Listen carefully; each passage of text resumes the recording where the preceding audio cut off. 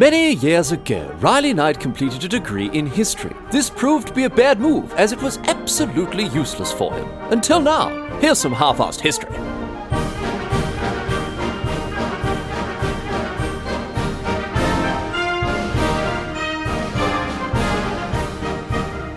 What's going on, mate?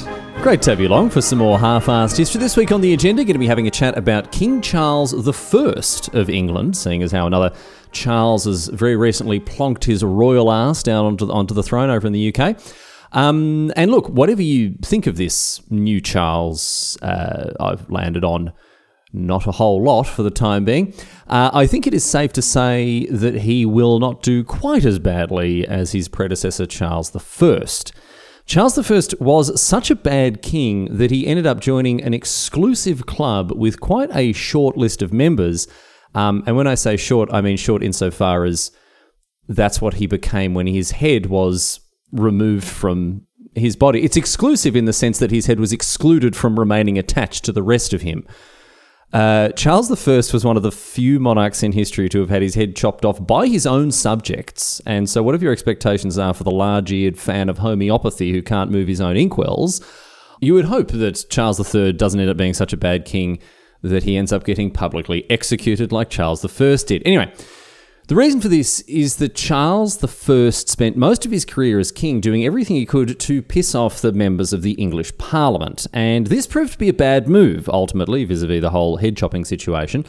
But there is a lot more to get across before that. Parliament got to decide on things like taxation, and so Charles created more than a few problems for himself when he kept dismissing Parliament and had to find all sorts of new ways to make money to run his kingdom.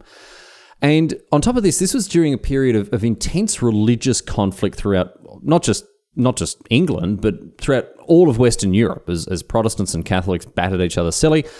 So Charles definitely needed all the money that he could get, and putting himself consistently offside with Parliament did not, to put it mildly, it didn't help him achieve the goal of having overflowing coffers at any point. He found some very inventive ways to try to keep his kingdom financially afloat without Parliament, I have to say, but eventually he was forced to recall Parliament, which went about as well as you'd think, given that it was the equivalent of a late night U up to an X.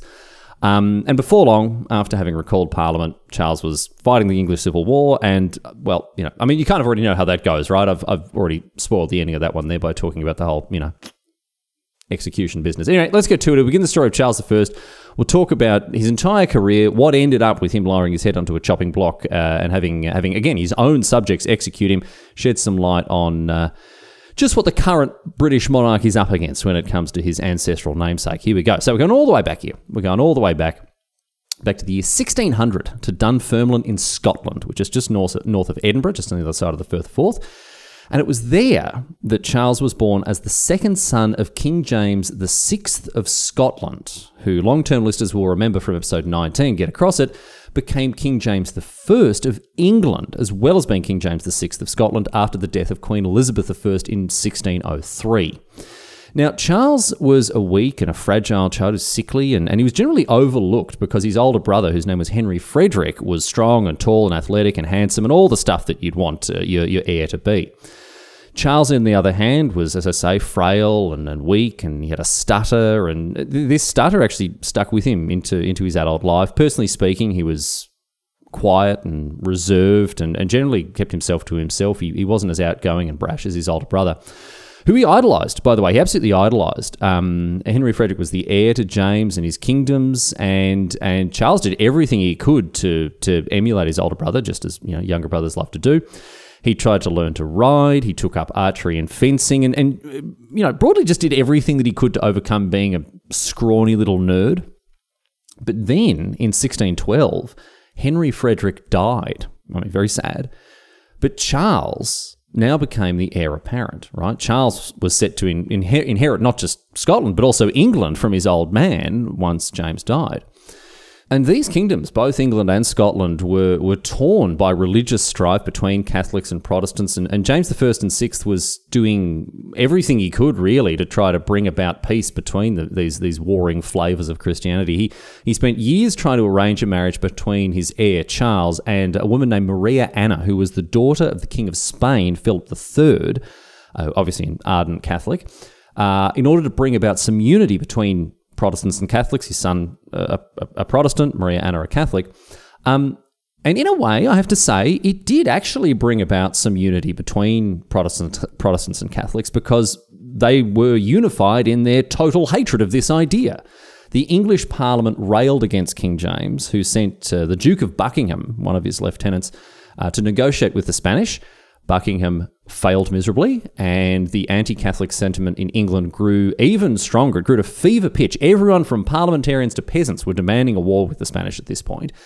But this was a war that England couldn't really afford. And James, even with these negotiations failing miserably, was actually being very clever by keeping them going, even if they weren't going to go anywhere, right? Because, listen to this, as long as the negotiations between England and Spain were open, as long as there was at least, a shadow of a chance that these two might get married, Spain couldn't go to war with England. So it was a very, very clever way to actually maintain peace between these two nations, even if it was just a pretense, these marriage negotiations. They made sure that Spain wasn't going to hand England its ass on a silver platter.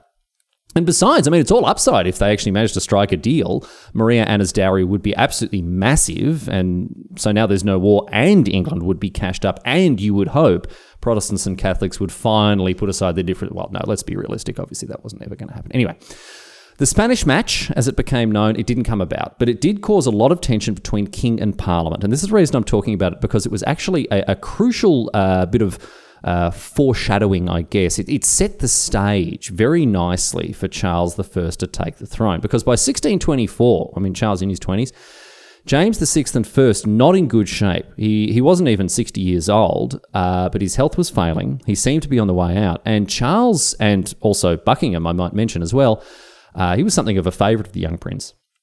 Charles and Buckingham essentially took control of the kingdom in that year, in 1624, when James VI and First was ailing. And look, it wasn't an official regency or anything, but for all intents and purposes, they were the ones in charge, because James just wasn't up to it. And when James died in 1625, Charles ascended to the throne, and it really didn't change much in practical terms, because he went from ruling in practice to also ruling in principle as well, as did, I might add, the Duke of Buckingham, who remained the new king's favourite and was deeply involved in all of Charles' affairs.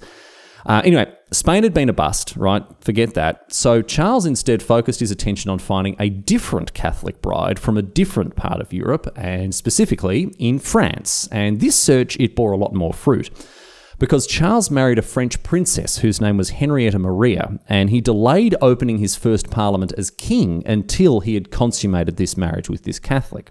Now, why, you might ask? Because that would make it a fait accompli. There were no takesies backsies. It's done. The Protestant king has married a Catholic. Stick it up your bum, Parliament. You can't do anything about it. Despite the fact that Parliament was absolutely so rock solid, ironclad against their king marrying a Catholic, Charles took the decision out of their hands by just doing it before he recalled Parliament, and that was that. Now, Charles is infamous for his terrible relationship with Parliament, and he hasn't even been king for 6 months before he's pissing them off like you wouldn't believe. He's following in his father's footsteps. He's not listening to or respecting Parliament. And I tell you what, you can probably guess how it's going to go from here on out. Look, say it with me.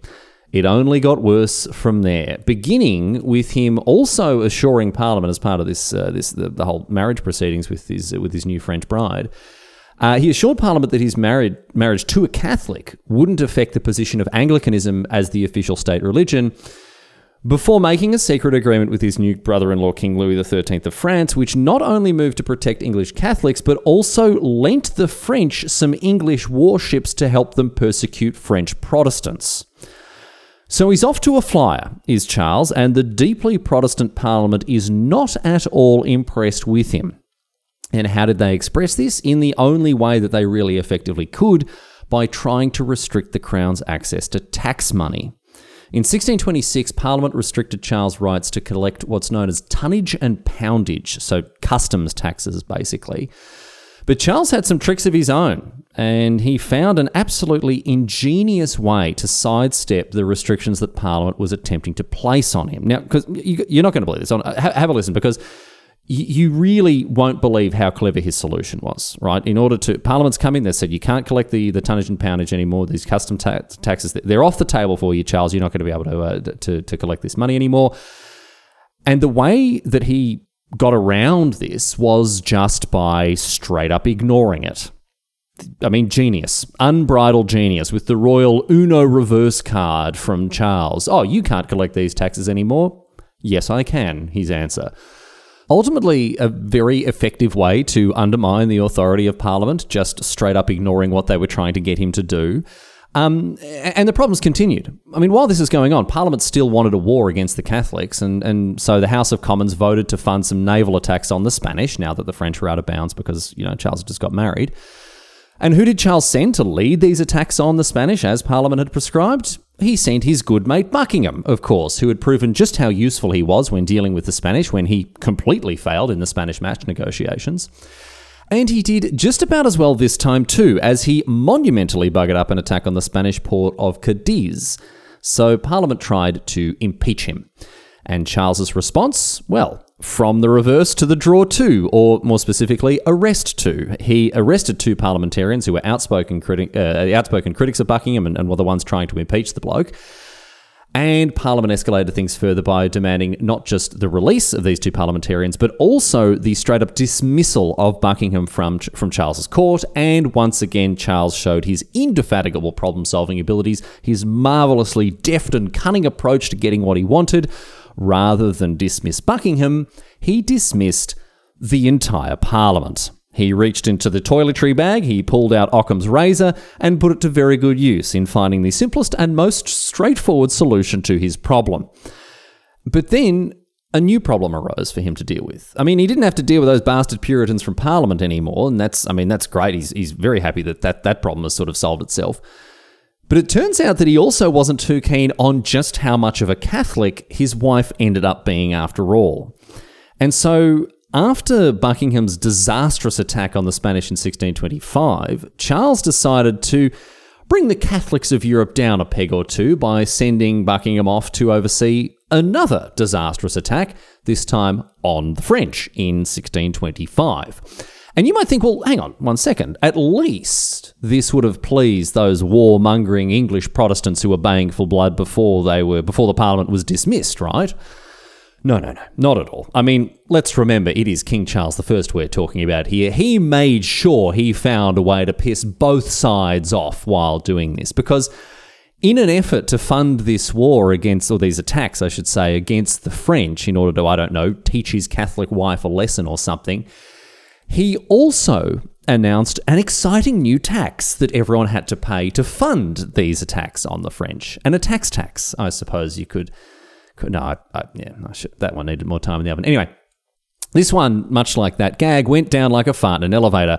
And once again, everyone from parliamentarians to peasants are spewing at the shameless behaviour of their king. When Parliament met again in 1628, I mean, they're frothing at the mouth at having had to pay a tax that they themselves didn't authorise to fund a war that ended up being an absolute disaster because, old mate Buckingham was put in charge. When Parliament met again, they attempted to assert their right to legislate on taxation, their exclusive right, and that the king couldn't collect taxes without their permission. And you won't believe what Charles did in response. You'll never be able to guess. Oh, wait, what? Oh, okay, yes, you guessed that he dismissed Parliament and collected the taxes himself anyway? Well, okay, yes, it turns out that after all, you could guess what he did. You're absolutely correct. Hey, look, it had worked previously, right? He put those upstart bastards in the House of Commons in their place. He collected the taxes that were rightfully his, and he jolly well got on with the business of ruling his realm as a tyrant should. And it meant that public opinion hit, not rock bottom, not just yet. I mean, his head is still attached to his shoulders at this point, so not quite rock bottom, but it is safe to say he is not a popular king after this. He and Buckingham are absolutely hated. The English people haven't been this disillusioned with their king since Richard III kidnapped and murdered his nephews in the Tower of London, which was also done, funnily enough, with the aid of the then Duke of Buckingham too.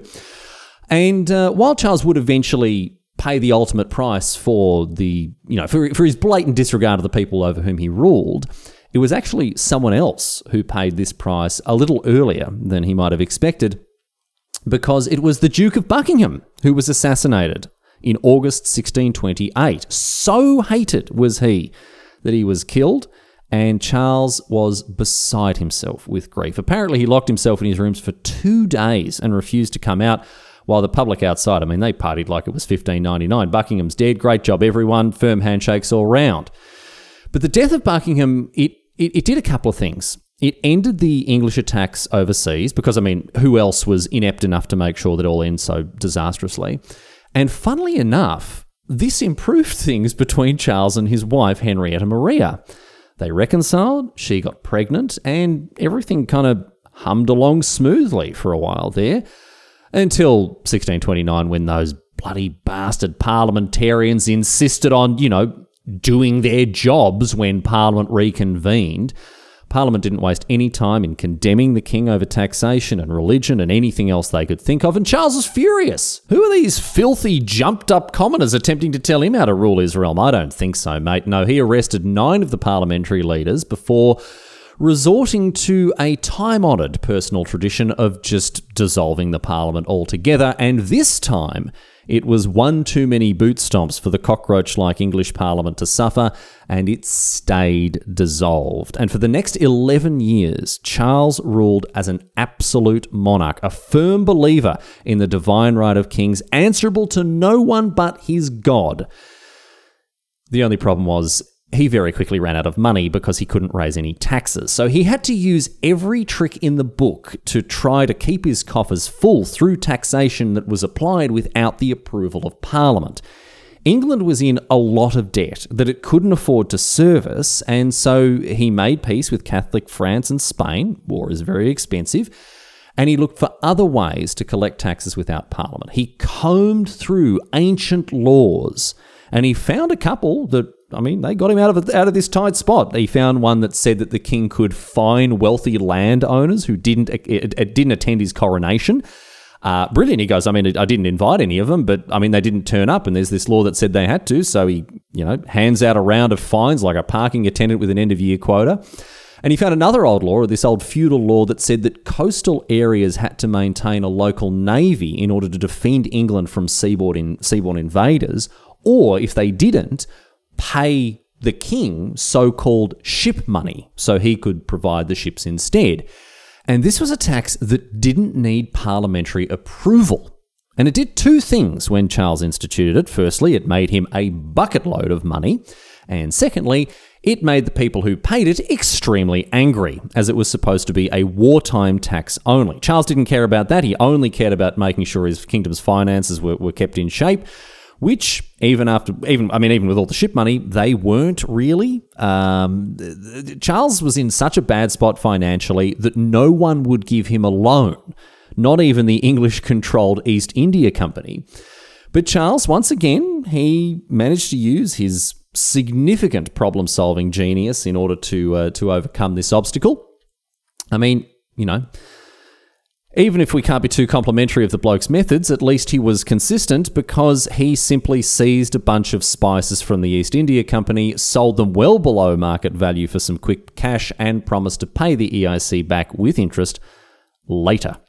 He pulled the same trick with the Royal Mint. He seized a bunch of silver bullion, sold it without the permission of the mint itself, and I have to be honest, I wasn't able to find out if he ever did pay all these people back. I will leave that as an exercise to the listener, but based on the way that the bloke tended to, approach the needs and the wants of the people he perceived to be beneath him, I don't know how good their chances were. Anyway, he also looked north to raise some money to his other kingdom of Scotland. He's still the King of Scotland, and there he raised some cash by retracting all the gifts of land that had been given out to various people over the last 100 years or so. And this was, as you might have guessed, not a very popular move at all, as, there were people who had been given this land and had been living on it for 100 years, and now the king has come and gone, sorry, mate, I will need that one back. And this, plus his insistence on Anglican religious customs in conflict with Scottish Presbyterianism, made him extremely unpopular in the land of his birth, and it led to a conflict known as the Bishops' Wars, where Scottish Presbyterians fought a short but actually quite decisive war against English Anglicans, and the Scots won as well. They absolutely thrashed the English in 1640, and they enforced their religious demands on Charles, who was forced to capitulate because he simply couldn't afford to keep fighting this war. War is expensive. We've established that beforehand. And after the disastrous loss of the Bishops' War, Charles had no choice but to recall Parliament in order to start collecting more taxes. He had tried to use every trick in the book, but after 11 years, finally his luck ran out. And so he recalled Parliament in April and then changed his mind and dissolved it in May. This was the so-called Short Parliament. He decided, actually, you know what, I don't want to have to go back there. And then he realised that he was absolutely buggered without more money, and so recalled Parliament in November, and this was the famous Long Parliament, in contrast to the previous Short Parliament. And the Long Parliament, it knew it had Charles over a barrel. The parliamentarians, they fully realised that Charles was effectively bankrupt and was facing now widespread discontent and in some places rebellion. In 1641, there was a widespread rebellion and uprising in Ireland.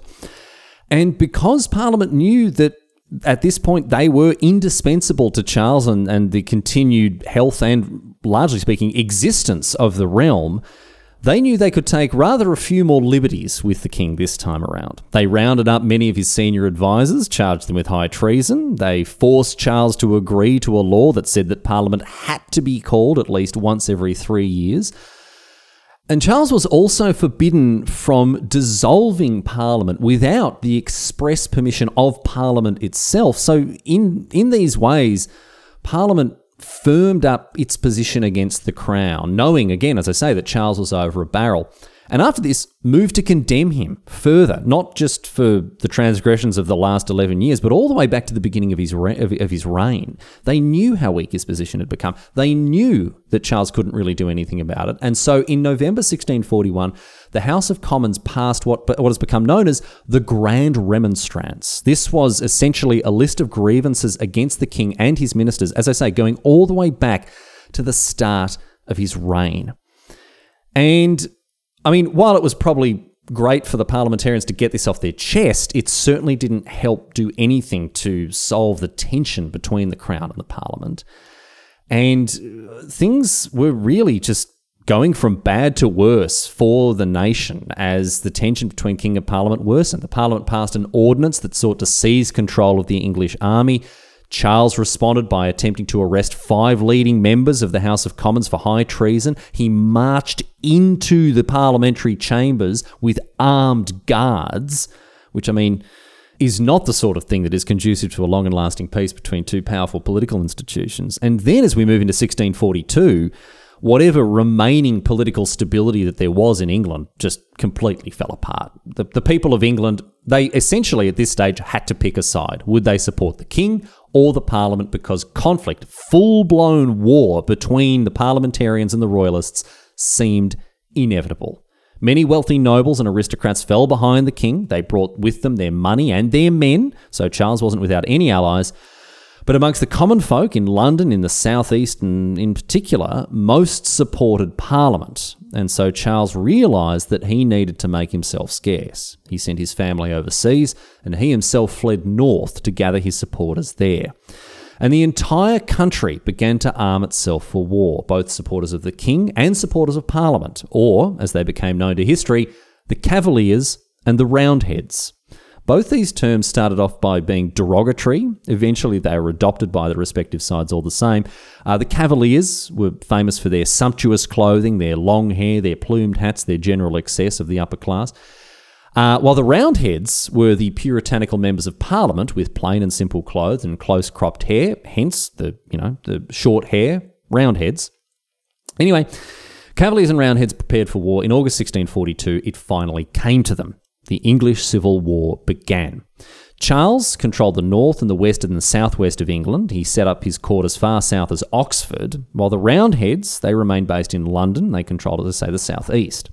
Importantly, however, the English Navy ended up falling in behind the parliamentarians, and this was crucial because it blocked any support that Charles might have received from continental Europe.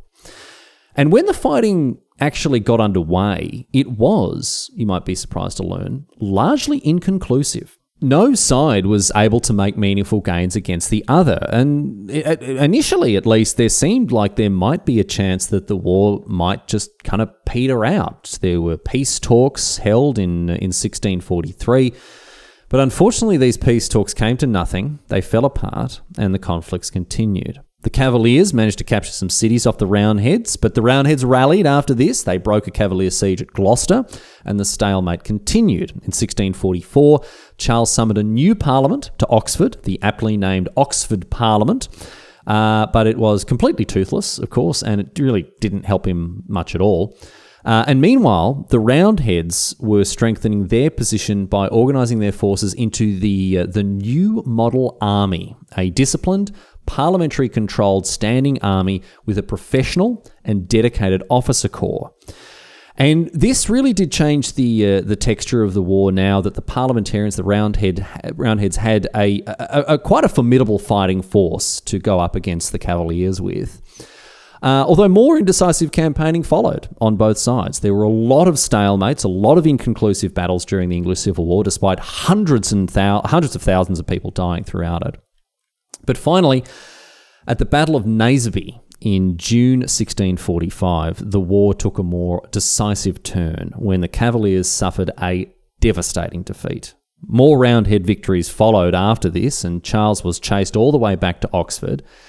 And then the Roundheads, they laid siege to the city, and Charles was forced to undertake a risky escape attempt to avoid falling into the hands of the parliamentarians. He was disguised as a servant and fled the city of Oxford for the north. He fled towards his native Scotland. He ran into an army of invading Scottish Presbyterians. And while, some historians characterise what happened next as him surrendering himself to them, largely speaking, from his perspective, he was attempting to realign various interests in the war and thought that his best chance of coming up against the Roundheads and their new model army was by bringing the Scots on side. It didn't work. The Presbyterians, after Charles had surrendered himself, or given himself over to them, took him prisoner, held him in Newcastle in 1647, and went on and negotiated a deal with the Roundheads to hand over the king. Charles, mate. Everyone has their price, and Charles, apparently to the parliamentarians, was worth £100,000. So he was duly handed over to the Roundheads by those perfidious Scots, but internal strife amongst the parliamentarians actually worked in Charles's favour. They couldn't decide what they wanted to do with their prisoner, and so he was able to escape once again while negotiations over what his ultimate fate would be continued amongst the parliamentarians. Charles picked his moment, escaped, and fled to the Isle of Wight. He wanted to flee to the continent, and he thought that the governor of the Isle of Wight might be sympathetic to his cause, and he couldn't have been more wrong, because once he arrived in the Isle of Wight, he was locked up, and the governor told Parliament. Still, Charles didn't give up. He secretly negotiated an alliance with the Scottish Presbyterians after all. They'd been so willing to sell him out for their £100,000 earlier that year, and now apparently they were going to turn their coats again.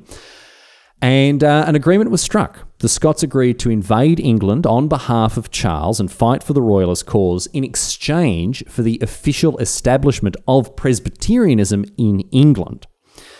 However, this renewed Cavalier campaign with Scottish backing was no match, ultimately, for the New Model Army, and the Royalists faltered, they failed, and by 1648, the second round of the English Civil War was over. And it was a resounding victory for the Roundheads, who saw an opportunity to cement themselves into a position of power.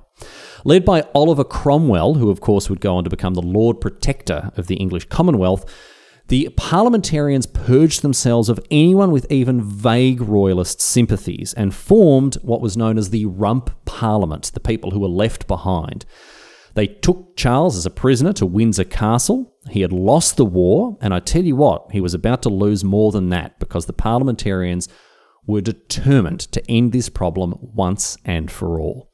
Charles I was charged with high treason by the Rump House of Commons, and they established a High Court of Justice in order to do something that they'd never done before: put a king on trial. And the idea of doing this, of putting a king on trial, it was unthinkable for so many people. And even some staunch Roundheads in the Rump Parliament, the ones who had no royalist sympathies whatsoever, even they thought it was going too far. But there were enough who supported the idea in order to see it through, and so after Charles was charged with treason, he had to face the High Court of Justice. He was accused of putting the interests of himself and his close followers above the interests of the nation. He was accused of becoming an enemy of the people when he waged war against Parliament. And further, he was held personally responsible by Parliament for all the devastation and loss of life caused by the English Civil War. The death toll was as high as 300,000 people, not to mention the destroyed towns and besieged cities, the burnt crops and ruined lives. All of this was laid at the feet of Charles I. And you might be interested to know how he responded.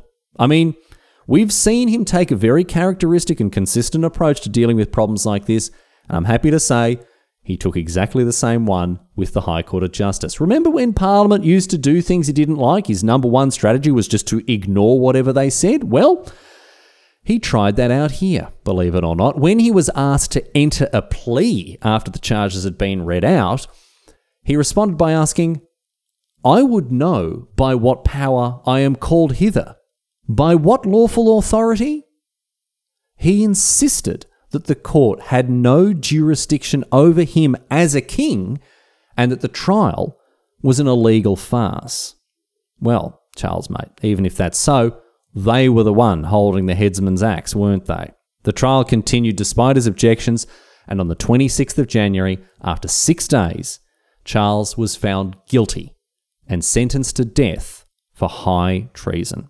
59 commissioners of the court signed his death warrant, writing their names into history as they did so as regicides. Charles' date of execution was set for the 30th of January, and that morning he made a very interesting request of the people who were about to chop his head off. He asked for 2 shirts to wear as he was taken out to the scaffold. And the reason for this is that it's late January. It is freezing cold in England, and he doesn't want the public who have assembled to watch him be executed, he doesn't want them to think that he's afraid if he's shivering in the cold. He didn't want them to mistake that for shivers of fear. He was led by armed guards from where he'd been held at St. James's Palace to the Palace of Whitehall, and there he was led up a scaffold where the executioner awaited. And his last words didn't carry to the crowd that had assembled to watch. They only got as far as the guards that stood near the scaffold itself. He said, "I shall go from a corruptible to an incorruptible crown, where no disturbance can be."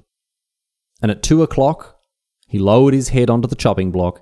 He gave a signal to the executioner, and the executioner brought down the axe in one clean, swift stroke that cleaved Charles's head from his body. And traditionally in a situation like this, the executioner would have held up the disembodied head and shouted, "Behold the head of a traitor." And the executioner didn't do this. He did hold up the head, but he didn't shout anything out. And it is thought that the reason the executioner didn't do this is because he didn't want his voice to be recognised. He didn't want people to know who it was that had cleaved the head off of their king. And to this day, we don't know who cut Charles's head off, although we can safely guess that it was very probably an experienced headsman, seeing as he was able to chop the head off in one go, which is a harder thing to do than you'd think, apparently. I'm not speaking from personal experience, but that's what my researchers tell me. Anyway, that was that.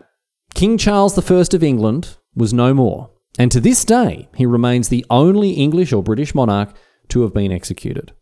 To avoid his son, who was also named Charles, from inheriting the throne, Parliament forbade the proclamation of a new monarch and then, on the 7th of February, abolished the monarchy altogether. Now, this led to the continuation of the English Civil War, the replacement of the monarchy with the Commonwealth of England led by Cromwell, and then ultimately the Stuart Restoration that saw Charles' son, also named Charles, become king as Charles II. But that is another story. Charles I was not a good king. In fact, he was a terrible king, one of the worst in English and British history, certainly right up there with Edward II, who was so bad that we still tell lies about him dying by having a red-hot poker stuck up his bum. Charles spent his entire reign pissing off Parliament, the institution that enabled him to rule, and ultimately the chickens came home to roost, and roost they did on the stump of his neck left behind after the beheading. Charles believed in the divine right of kings, that absolute monarchy was his destiny as a leader, and that he was answerable to no one but his God. And instead, he met his end with the blade of an axe. Nasty way to go. So that's the bar. Charles III, old mate, the world is a very different place to what it was for your ancestor, and I think that even the most generous bookie wouldn't give anyone great odds on your reign ending by you having your head lopped off. But maybe, all the same, there's a lesson or two to be learnt from the reign of Charles I about acknowledging the prevailing political winds, respecting the right of people to have responsible self-governance, and generally not being so far up your own arse that you can see out your own belly button.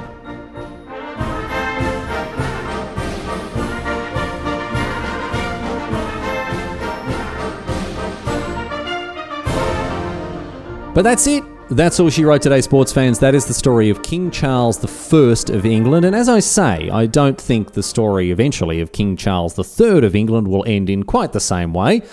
But there are maybe one or two things we can learn from this tale all the same. Anyway, that is that for another episode of Half-Assed History, and I do hope you've enjoyed it. A very exciting piece of news to share with everyone.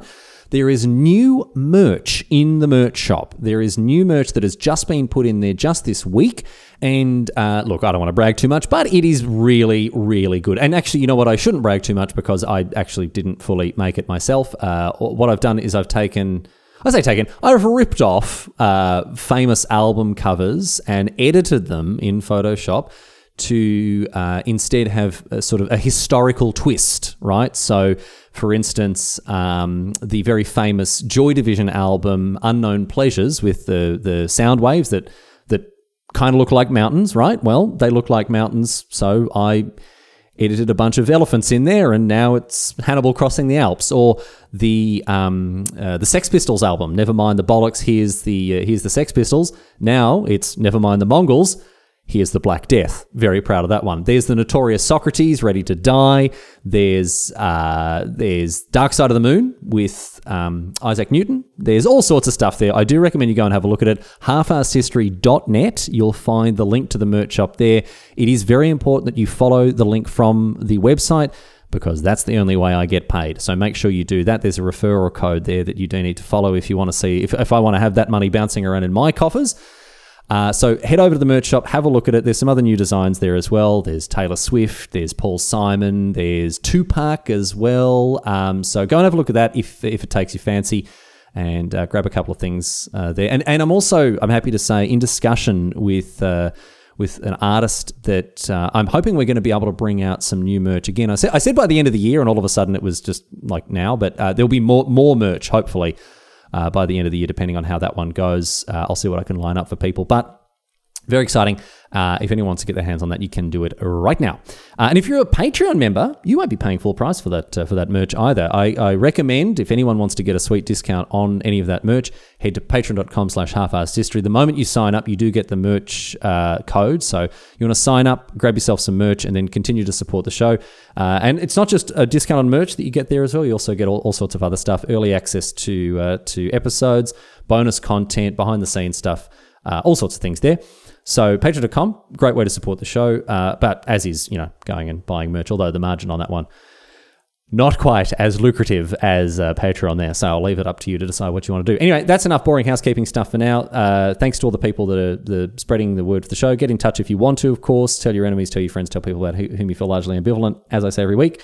And I'll see you back here for more Half-Assed History. Until then, leaving you with a question, of course, posed on Reddit. This one, we talked about how Charles fled to the Isle of Wight at one point before he was taken into custody by the parliamentarians.